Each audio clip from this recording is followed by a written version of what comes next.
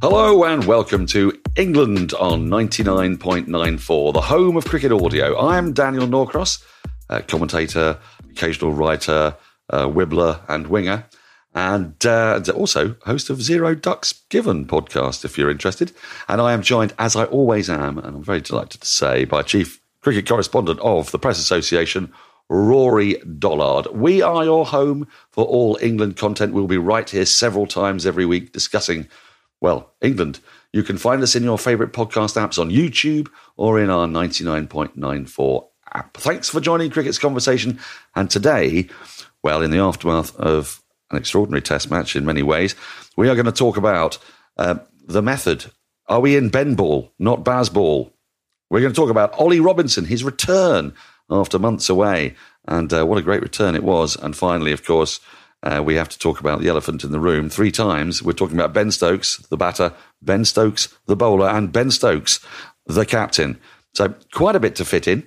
Rory, let's begin with the approach, I guess. Just to fill everyone in, if you've been living under a rock somewhere, England overturned the 1-0 deficit to make it 1-1 from the first test match, which they lost by an innings and 12 runs. This test match, they won by an innings and 81 runs. 85, perhaps. Something preposterous. 85 it might have been. Yeah, I think you're right. I think it's innings and 85 runs. And it was done at a fair lick, batted around about 4 and over, just under 3.8. So there were sort of hints of the method we've become used to.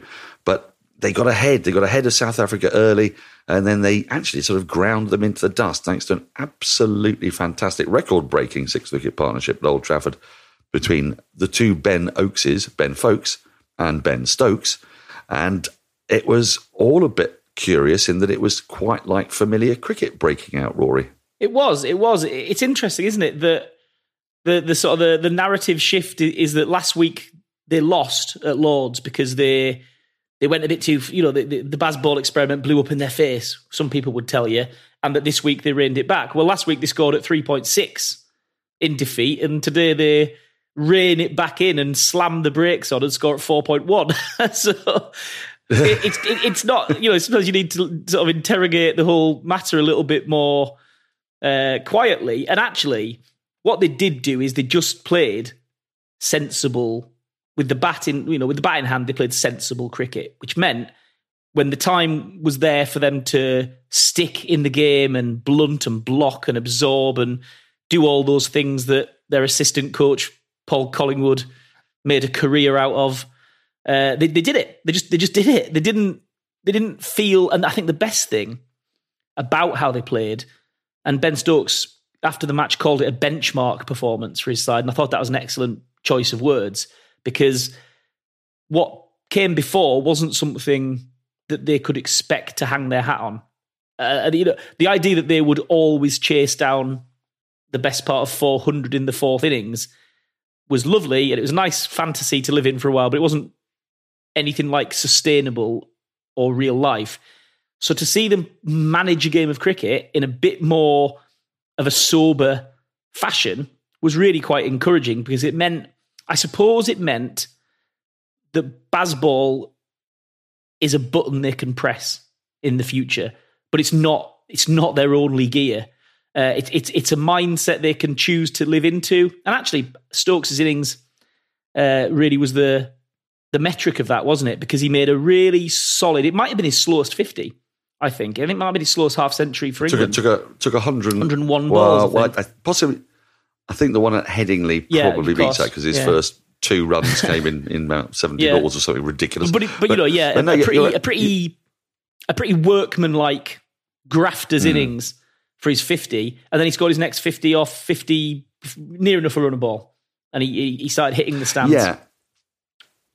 Yes, I mean, I think we've got to go back a little bit before that partnership to see how the method slightly changed, which was that when England were 3 down, having bowled South Africa out for a very modest total, 151, and having spent an inordinate amount of this summer talking about how the balls dramatically change in behaviour after 40 overs. And it's so consistent. It's really bizarre just watching the stats, watching the speeds of the ball off the pitch actually after 40 overs, it's almost like these balls are all exactly the same, but they all behave really quite nicely to start with. And then at 40 overs, they go on a huff and say, no, we're not playing ball. And what they had done in the past when they found themselves up against quite a small total against New Zealand at Lords, they bowled them out quite cheaply and then went out to bat themselves. When they lost a few wickets, they went hard at it. Stokes went really hard in that innings at Lords. What was different here was that at 41 for 3, I think it was, Crawley and Bairstow came together. And Crawley, despite what we've been told about, impact player, we're not expecting him to be consistent, he batted like somebody who was trying to prove his credentials as a consistent opener. And his partnership with Bairstow, Crawley made 38 off 102 balls. First time he's faced over 100 balls since his century. And Bairstow's 49, which was done at a decent lick with occasional bits of counter-attacking, but it wasn't very rash. That took the ball deep so that when they lost the two of them, one after the other quite quickly, the ball was 36 overs old when Foakes and Stokes came together. So the task, I think, became a bit more clear, didn't it? It was, if we dig in for 15 overs, actually 5, but if you dig in for 15 overs and you're in, then it's devilishly difficult for the South African pace attack to get anything out of it. And because we saw that pattern actually replicated when England came to bowl. And I thought it was a fascinating contrast between the two styles of play. The way that England would have approached South Africa's predicament would have been a little bit the way they approached their second innings in the first test at Lords. And it could have come unstuck. But South Africa didn't give themselves a chance. By padding up and just patting Jack Leach back to the bowler for 15 overs for 16 runs at the time when the ball was soft, Keegan Peterson, I think, missed a massive trick. And he needed to counter-attack because if you stick in at 1.5 and over, the second new ball comes round and you're still miles behind. Whereas I think the England approach would have been to have a go, and had they failed, then they would have lost. Had they gone at 1.5 and over, they know they would have lost anyway, because then they'd have been facing the might of Nortje and Rabada with a new ball. But I suppose the change of pace, the shift in tone was the Crawley innings was two separate parts, really. You said he scored 38 off 100 and whatever balls, but actually it was the 17 runs in 77 balls on day one. What happened the next morning was really by the by, to be honest. He was worked over a wee bit and he didn't look like really going on to a big one, but he just hung in and he got a lot of praise from that for England. So I think the idea that had started to form that he would be told to just keep on driving, keep on swinging, baby, and we'll never tell you off. It was his message was actually not work. That isn't working. And Stokes did say, for all the fact that at the end of Lords, he said, I'll tell you what we did wrong here. We didn't go hard enough. And we're going to look at that. They worked out really quickly. And he said that we just worked out that wasn't a pitch to do that. And I suppose I was thinking about it. And if sort of those first 4 tests of the summer were like a bit of a holiday fling, when you're somewhere, you're meeting somebody new in some hot, lovely island somewhere and it's all pina coladas. That's kind of what those first 4 tests were. Where's this going, Rory? Where's this going? It was all flirty fun, wasn't it? And it was all lovely for the first 4 tests. And then this weekend was them finding out that they could have a nice time together playing board games in a caravan. That's where it's going. and maybe it's a relationship that's got legs.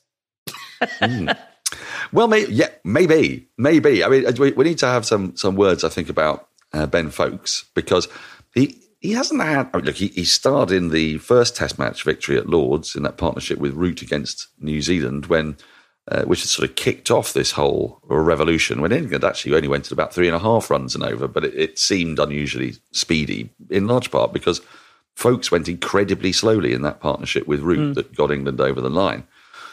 In this occasion, his partnership with Stokes, he actually started, I'm not going to say the more aggressive, but the more fluent. And he got that partnership going at a time when it could have been a bit stodgy because Stokes was struggling to find his range, really. And I know that we've said it already, the ball was 40 overs old and beyond and had gone soft, but it was a very impressive innings because he then ended up facing the second new ball. Incidentally, only the second time this summer that England have faced a second new ball. The only other time was when they were on the road at Trent Bridge, replying to 550 odd by New Zealand. Every other innings has been done and dusted within 80 overs. So he ended up having to face second new ball, and I think that's going to help give him an enormous confidence, isn't it? It's only his second Test century, and he got his first on debut. And I think we can. It's only a few days since we did a podcast, and we floated whether there was a sort of a horses for courses situation where you could ease folks out the team, not permanently, but at some point to get Harry Brook in. Forget it, that's gone. There's no chance. Ben Stokes, speaking to him at the post match here, it's not. It wasn't a case that he was pumping up folks' tyres when he was speaking about him earlier in the summer. He is all in on this guy. And he's going nowhere. He is absolutely locked in Ben Stokes' team. I'm quite sure of that. And it's interesting as well, isn't it, that he spent a long time, Ben Foakes, out the team because everyone knew he was a fantastic gloveman. But, we really had to gamble on Joss Butler's quality with the bat. And he played 57 tests, got 2 centuries. Ben Foakes is sitting on 2 centuries after, 16? Yes. And the reason why we're thinking about people like Joss Butler is because of the impact that they could make. So we were sort of anticipating Bazball with Joss Butler in the side before Bazball had been invented. It's very curious how these things come about. Anyway, it was a stomping win. It was an extraordinary win, and it was, well, let's put it this way: it's the marvels of Test cricket that 1 minute England have been completely found out by a vastly superior attack. Top of the world Test Championship. Top of the world. South Africa are going somewhere, and England are going to find trouble. And then, before you know it, Dean Elgar has got all the headaches. As a coda to that, I'd just say, sorry, but I mean, we can talk it in circles as long as we want. They picked the wrong team and they ballsed up the toss. That's also what happened this week. Well, that's absolutely true.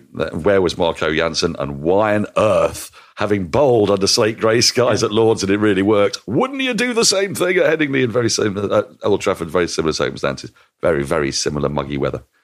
Now, 99.94 is more than just this podcast. Jared Kimber has Red Inca. That focuses on deep cricket topics from the global game. There's also Double Century, a look at the history of the game. There are many other podcasts. Go over and listen to the West Indies on 99.94. Podcast. That's a podcast for cricket's best Caribbean coverage. Listen to India on 99.94. A considered analysis from 2 professionals. England on 99.94 has the north and south of the game covered with me and Rory. South Africa on 99.94 is looking at the radically changing nature of cricket in the Rainbow Nation. Find them all in our podcast apps on YouTube or via the 99.94 app. Now, the second part of today's offering, we need to have a look at Ollie Robinson. We need to talk about this man because he's out of the side, effectively out of the side since the Ashes, really. He looked terribly unfit towards the back end. He got appalling criticism, actually, for the way he got out at Hobart. It was almost like, with the game absolutely done and dusted, and his 10th wicket to fall. England haven't got a prayer in the game, but the picture of him with 1 foot in Hobart International Airport and his bat waving in the forlorn direction of a ball that he was nowhere near seemed to be emblematic like a dirty of protest, England's Ashes. It did, yeah. It was it was a capitulation. It was horrible, but it also, people I think got it into their head that this showed that Robinson needed to be reformed, despite being the standout bowler for England last summer, and despite giving England a point of difference. I mean, there's a second highest release point in world cricket behind Carl Jamieson. A great exponent of wobble seam, but people were getting on his back. His speeds were down. He didn't look necessarily as trim as other fast bowlers do. Well, he came back with a bang after Matthew Potts had a pretty awkward time at Lords. Potts looked a little bit scratchy. In comes Robinson, on the money straight away. He was the best bowler in that first innings. Only got 1 for 40 odd, but he was beating the bat time and time again. He got his rewards in the second innings. Terrific with the new ball. He was metronomically accurate, just as Potts had been, actually, when he first came into the side for the first four Test matches. It's lovely to watch, isn't it? And crucially, the speeds. I mean, even when Robinson was taking those wickets in his first summer, he was not bowling at 86 miles an hour. Yeah, I think it's hard to underestimate the question marks that were over this guy in the last 6 months, 7 months since he played at Hobart. It's very highly unusual for a member of the England coaching staff to come out and bury someone, really, and I guess give them the electric shock treatment in public, not behind closed doors. And that's what John Lewis did. The bowling coach came out and told to the cameras, this guy is not fit enough and it's not good enough really for Test cricket or for our standards. And in a team that has the standards set by Jimmy Anderson and Stuart Broad on fitness, dedication, that stuff, professionalism, it was a pretty big black mark against him. He then got the chance in the West Indies to lead the attack with those two guys sitting at home. Pretty miffed about it. And he got back spasms. And that's a bit, that rings alarm bells. And he was supposedly going to be fit for the second test, wasn't. He was going to be fit for the third test, wasn't. And he was doing these lunchtime walks with the physio around the grounds in the West Indies. And he looked hangdog. And for all the class and quality and skill that he showed with the ball last summer, he looked like a guy who might not be cut out for Test cricket. And it might not happen for him. It really did look like that. And then, he had a disrupted start to this summer. Matthew Potts steals his breakfast by doing what he'd done last year. And I think people were really questioning it. But it turns out Ben Stokes had a bit of a chat with him, and we could probably talk about that when we talk about Ben's captaincy a bit more. But he laid it on the line for him. The relationship with John Lewis is better than people maybe realise because they knew each other from Sussex.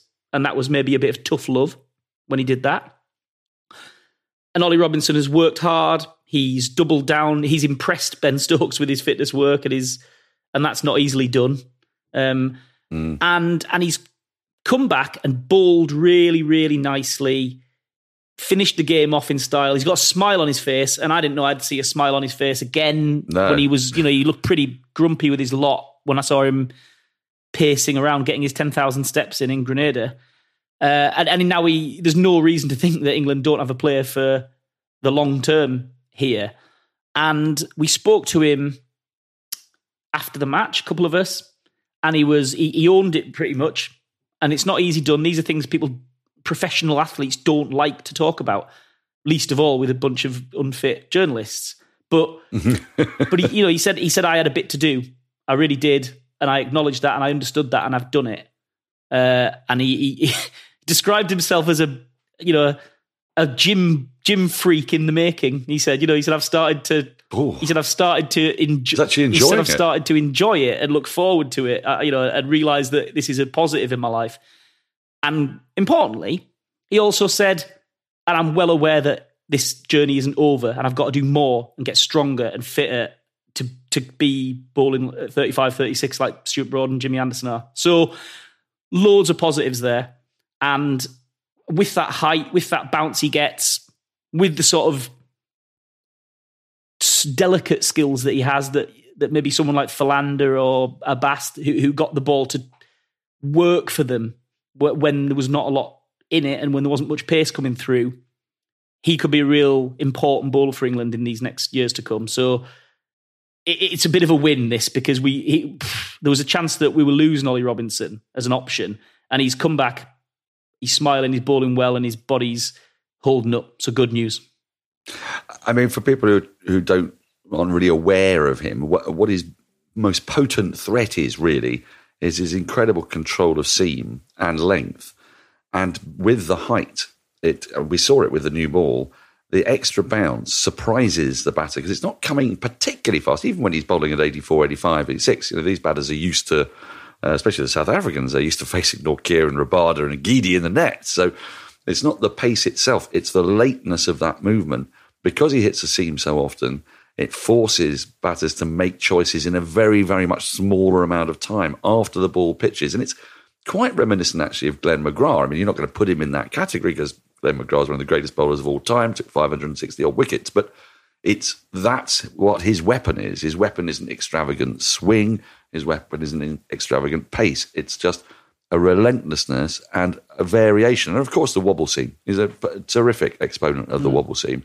But I just want to put something out there, and I don't know whether this is true, but because there are plenty of incredibly fit county cricketers out there, but the county grind, which Ollie Robinson had been on, He's a late developer. Came into I say late developer. He was a late pick. He was 27 when he was picked.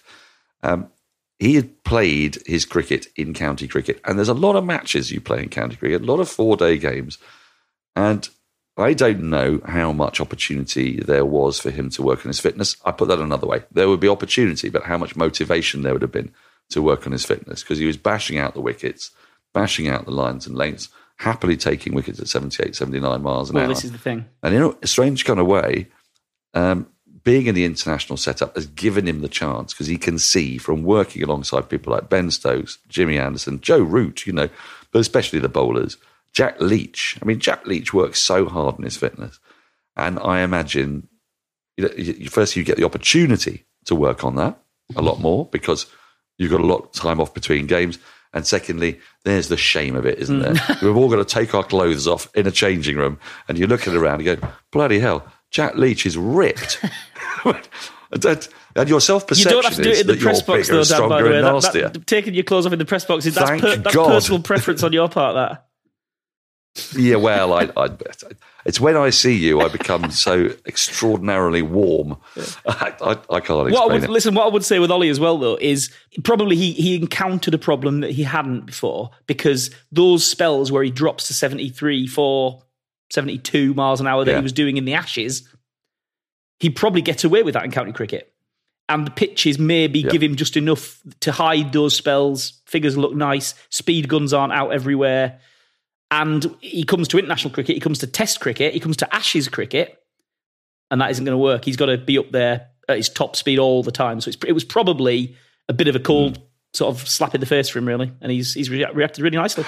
He has, and fair play, because he's also operating with an absolutely miserable ball once it gets over 40 overs. So it was even more important that he did that work. Anyway, we shall move on. If you love cricket and want to hear more, well, head over to the 99.94 app. You can hear all our podcasts and also our commentary. We are the home of cricket audio online, where we're adding new shows and covering series. And the best way to follow us is via our app or on social media at 99.94 DM. Welcome to Cricket's Conversation. Now, in the third and last part of today's programme, we have to talk about Ben Stokes. Batting, bowling, captaining. I want to kick off with that 14-over spell, because there were so many mad things about it. Right? But I believe that one of the greatest spells of fast bowling I've ever encountered took place in the Jubilee Test of 1980, when Ian Botham in Mumbai, Bombay as was, it's not a cool place necessarily, bowled 26 and a half overs from memory, unchanged from the beginning of the innings to the end, and he didn't stop bowling until India were bowled out. Now, Ben Stokes has bowled the 3 longest spells of anybody in this country in the last 10 years who's a seam bowler, anybody who counts as a quick or seam bowler. 14 overs, I know, 20 minutes of tea, so he had a moderate breather. He was probably on an exercise bike at tea. There's no, he'd have been doing chin-ups or something. Well, he couldn't have allowed the knee to seize up apart from anything else. It jarred the knee when he was batting, more of which we'll talk about shortly. But then, with what must have been, 28 overs to go until a second new ball was available, instead of doing what he has done on other occasions, what other England captains would definitely do in that situation, which is burgle 7 or 8 overs from Root, get a load of overs in from Leach, maybe bowl 5 or 6 yourself. He just took the ball, saw that it was reverse swinging. He spoke to me at the end of play yesterday and said, I spoke to Joe Root. I always speak to Joe Root to find out when he thinks the ball's reversing. And, I time my arrival into the attack to do that grunt work.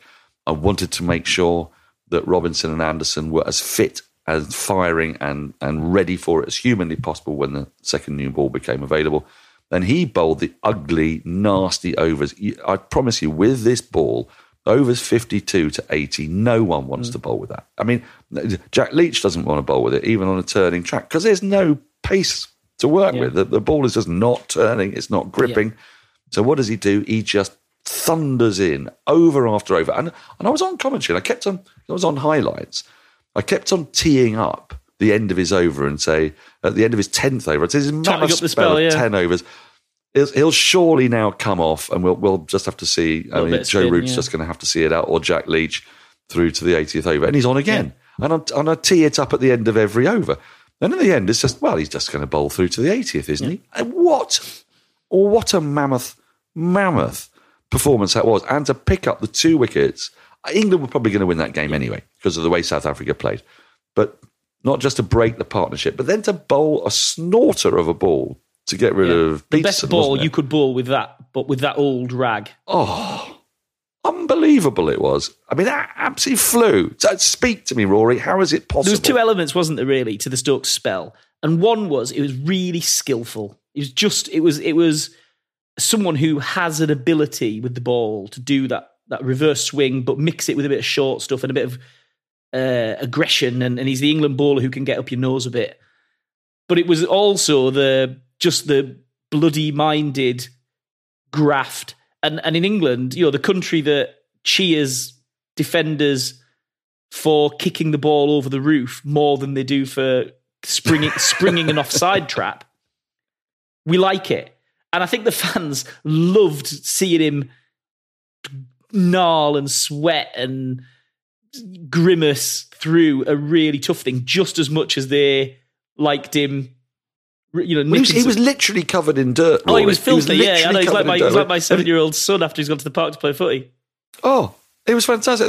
One ball he sort of fell over, and I thought, no wonder you're fallen over. You're in like your 12th over of this spell. Great. What the hell are you doing, man? And he's landed in the dirt, and then he gets up, doesn't even dust himself down. He's just covered in dust and bits of grass, and he's big breath. Back you go.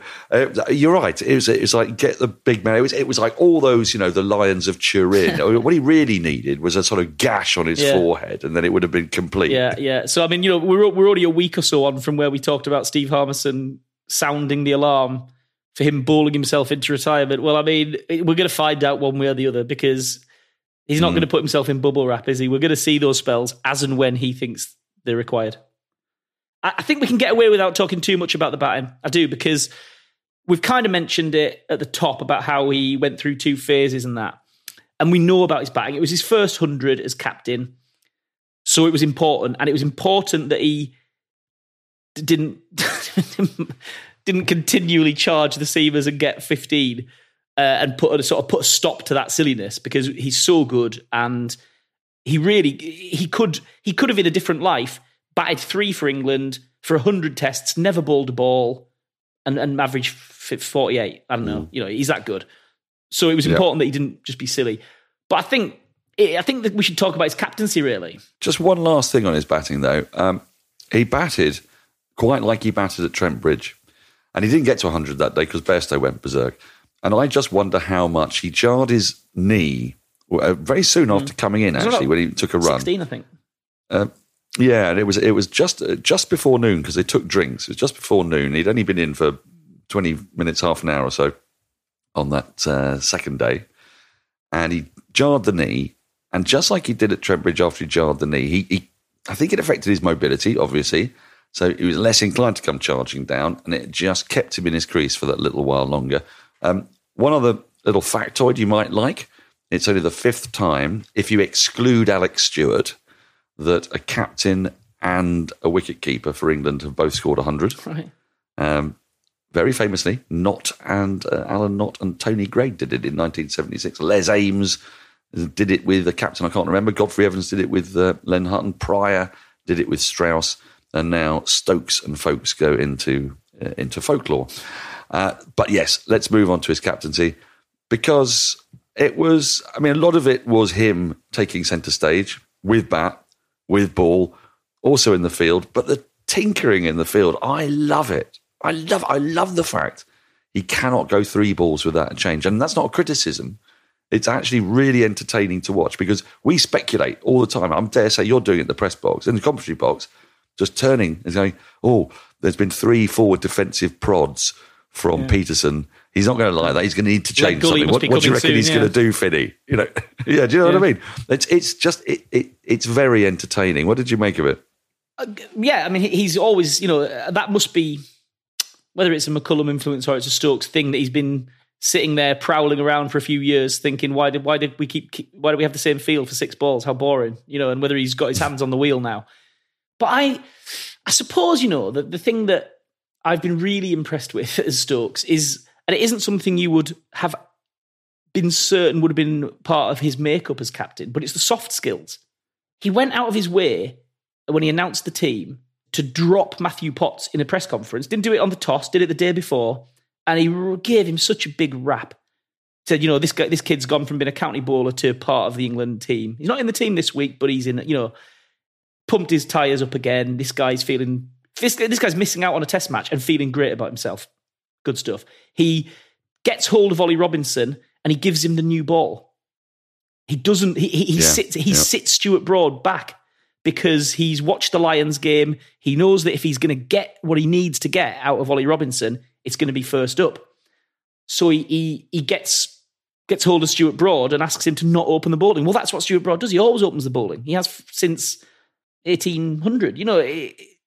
It's and it works. Stuart Broad. Just to add to that, Rory. This was the first Test match since 2009 at the Oval when Broad came on as the fifth bowler. Right. Now, in that game, famously, he ran through the Australians and won the Ashes for England. But that gives you an idea. Broad bowling as a fifth bowler, and the funkiness of Joe Root opening the bowling first up on the third with day a 9 over ball, and it's all with a 9 over ball because he wanted it to reverse quickly. I think is anything I can think of. We thought it was an end change, but when Root bowled the second over, he's like, he's going to scuff it up a bit and get it to reverse. And yeah, exactly the way you say pump the tyres. He did it with Folkes. Yeah. He did that thing when he was his player of the match, and he said it shouldn't have been me, should have been Folkes. The positivity when I had to do a number of post-match interviews, for the highlights, and you're sort of skirting around. You don't want to ask the inane question, which is, what is Bazball? What's changed? What's this and the other? But you come at it from different angles, and it's always how positive they all feel about anything that happens, about any decision that takes place on the field or off the field. And that's a hell of a skill to pull off. That's what I mean. He appears to be a really instinctive, sympathetic captain. Like he seems to understand what his players need from him. And so I think Matthew Potts will be better for being dropped this week because they did it the right way. I think Robinson's better for being brought back and given the new ball and not just taking his defined place in the pecking order. I wonder if Stuart Broad's better for being brought into the tent and been told he was part of this decision and you're doing this for the team. He seemed happy about it. He was never stopped giving advice at mid-on. He wasn't demoted. He was given this new role and felt part of it. Ben Folkes, like you say, he's started to get a tune. It's a weird tune and it's a bit discordant out of Stuart Broad, the batter again. For the first time in a million years, by coming out with all this absolute flim-flam about Nighthawk, which has never been used he's never been used in this fictional position yet. But Stuart Broad's... Well, no one has. Rory, no one's been using this. I interviewed Broad the first day and he had his pads on. And I said, I say, you were padded up with 25 minutes to go. And I said, what was the thinking? He said, well, if we lost a fourth wicket, then we really would be behind, so we would need to counterpunch. So my role would have then been to come in and try and slap 20, 25 runs quickly to put South Africa on the back foot. And what if you got out? Stuart says, Jack Leach was padded up to come in and be night watchman if I got out. So they were literally going to use him as a kind of shock tactic. And that's brilliant, isn't it? With these sort of gambits, he's getting stuff out of people. He's turned Stuart Broad's descent as a batsman into a weird, perverse positive. And this is good. I mean, he just appears to be a really instinctive, natural, understanding captain who is getting the players that he wants to get the right things out of them. And that's why who knows who they'll ask to play for them, whether Moeen Ali will go to Pakistan, whether these people will ever get another chance, Liam Livingstone, someone like that. But, geez, the way Stokes is carrying on, I feel like anything's up for grabs with these guys if they come in. What we'll see out of them could be anything because he is getting these people to do things that he wants them to do through his handling of them. And I don't know if people realised that he was going to be such a sensitive captain. No, I think you're absolutely right. I think what he's done is he's tapping into what people are good at and encouraging them to do that. And like any director, if you ask a director for notes, a really good director, will not tell you what you're bad at. He'll tell you what you're good at, or she, and encourage you to do more of the good things. We're going to leave it there for today. Thanks for listening to England Cricket on 99.94. Please do rate us, review, subscribe. You can download the 99.94 app from where you get your apps, and you can follow us personally on Twitter or Instagram on, in my case, at Norcross Cricket, that's as in neither angry nor cross cricket, or at Go For It Rory. The RVD. THERVD. That's where you'll find me. We'll put links up for everything we do there on this podcast and beyond. Also, follow our network at 99.94 DM on social media. Remember, if you love cricket, then we are the home of cricket audio. Follow for podcasts and commentary from the bat and ball world. Thanks for joining Cricket's Conversation at 99.94. For now, goodbye.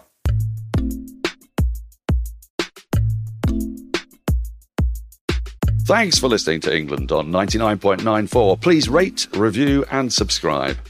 You can download the 99.94 app from where you get your apps. And you can follow us personally on Twitter at Norcross Cricket and at the RVD, which is Rory's Twitter and Instagram. That's THERVD. Of course, Rory was going to be difficult. We'll put links up for everything we do there. Remember, if you love cricket, then 99.94 is the home of cricket audio. Follow them for podcasts and commentary from the world of cricket.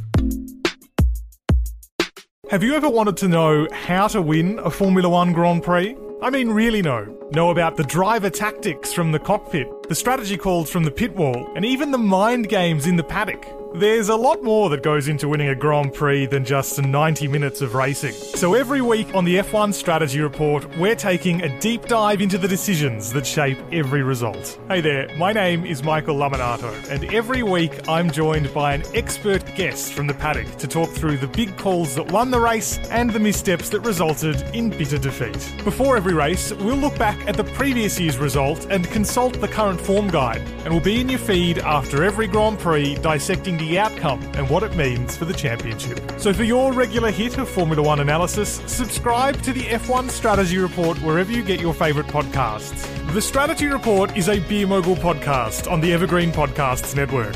My name's Michael Laminato, and I'll catch you after the checkered flag.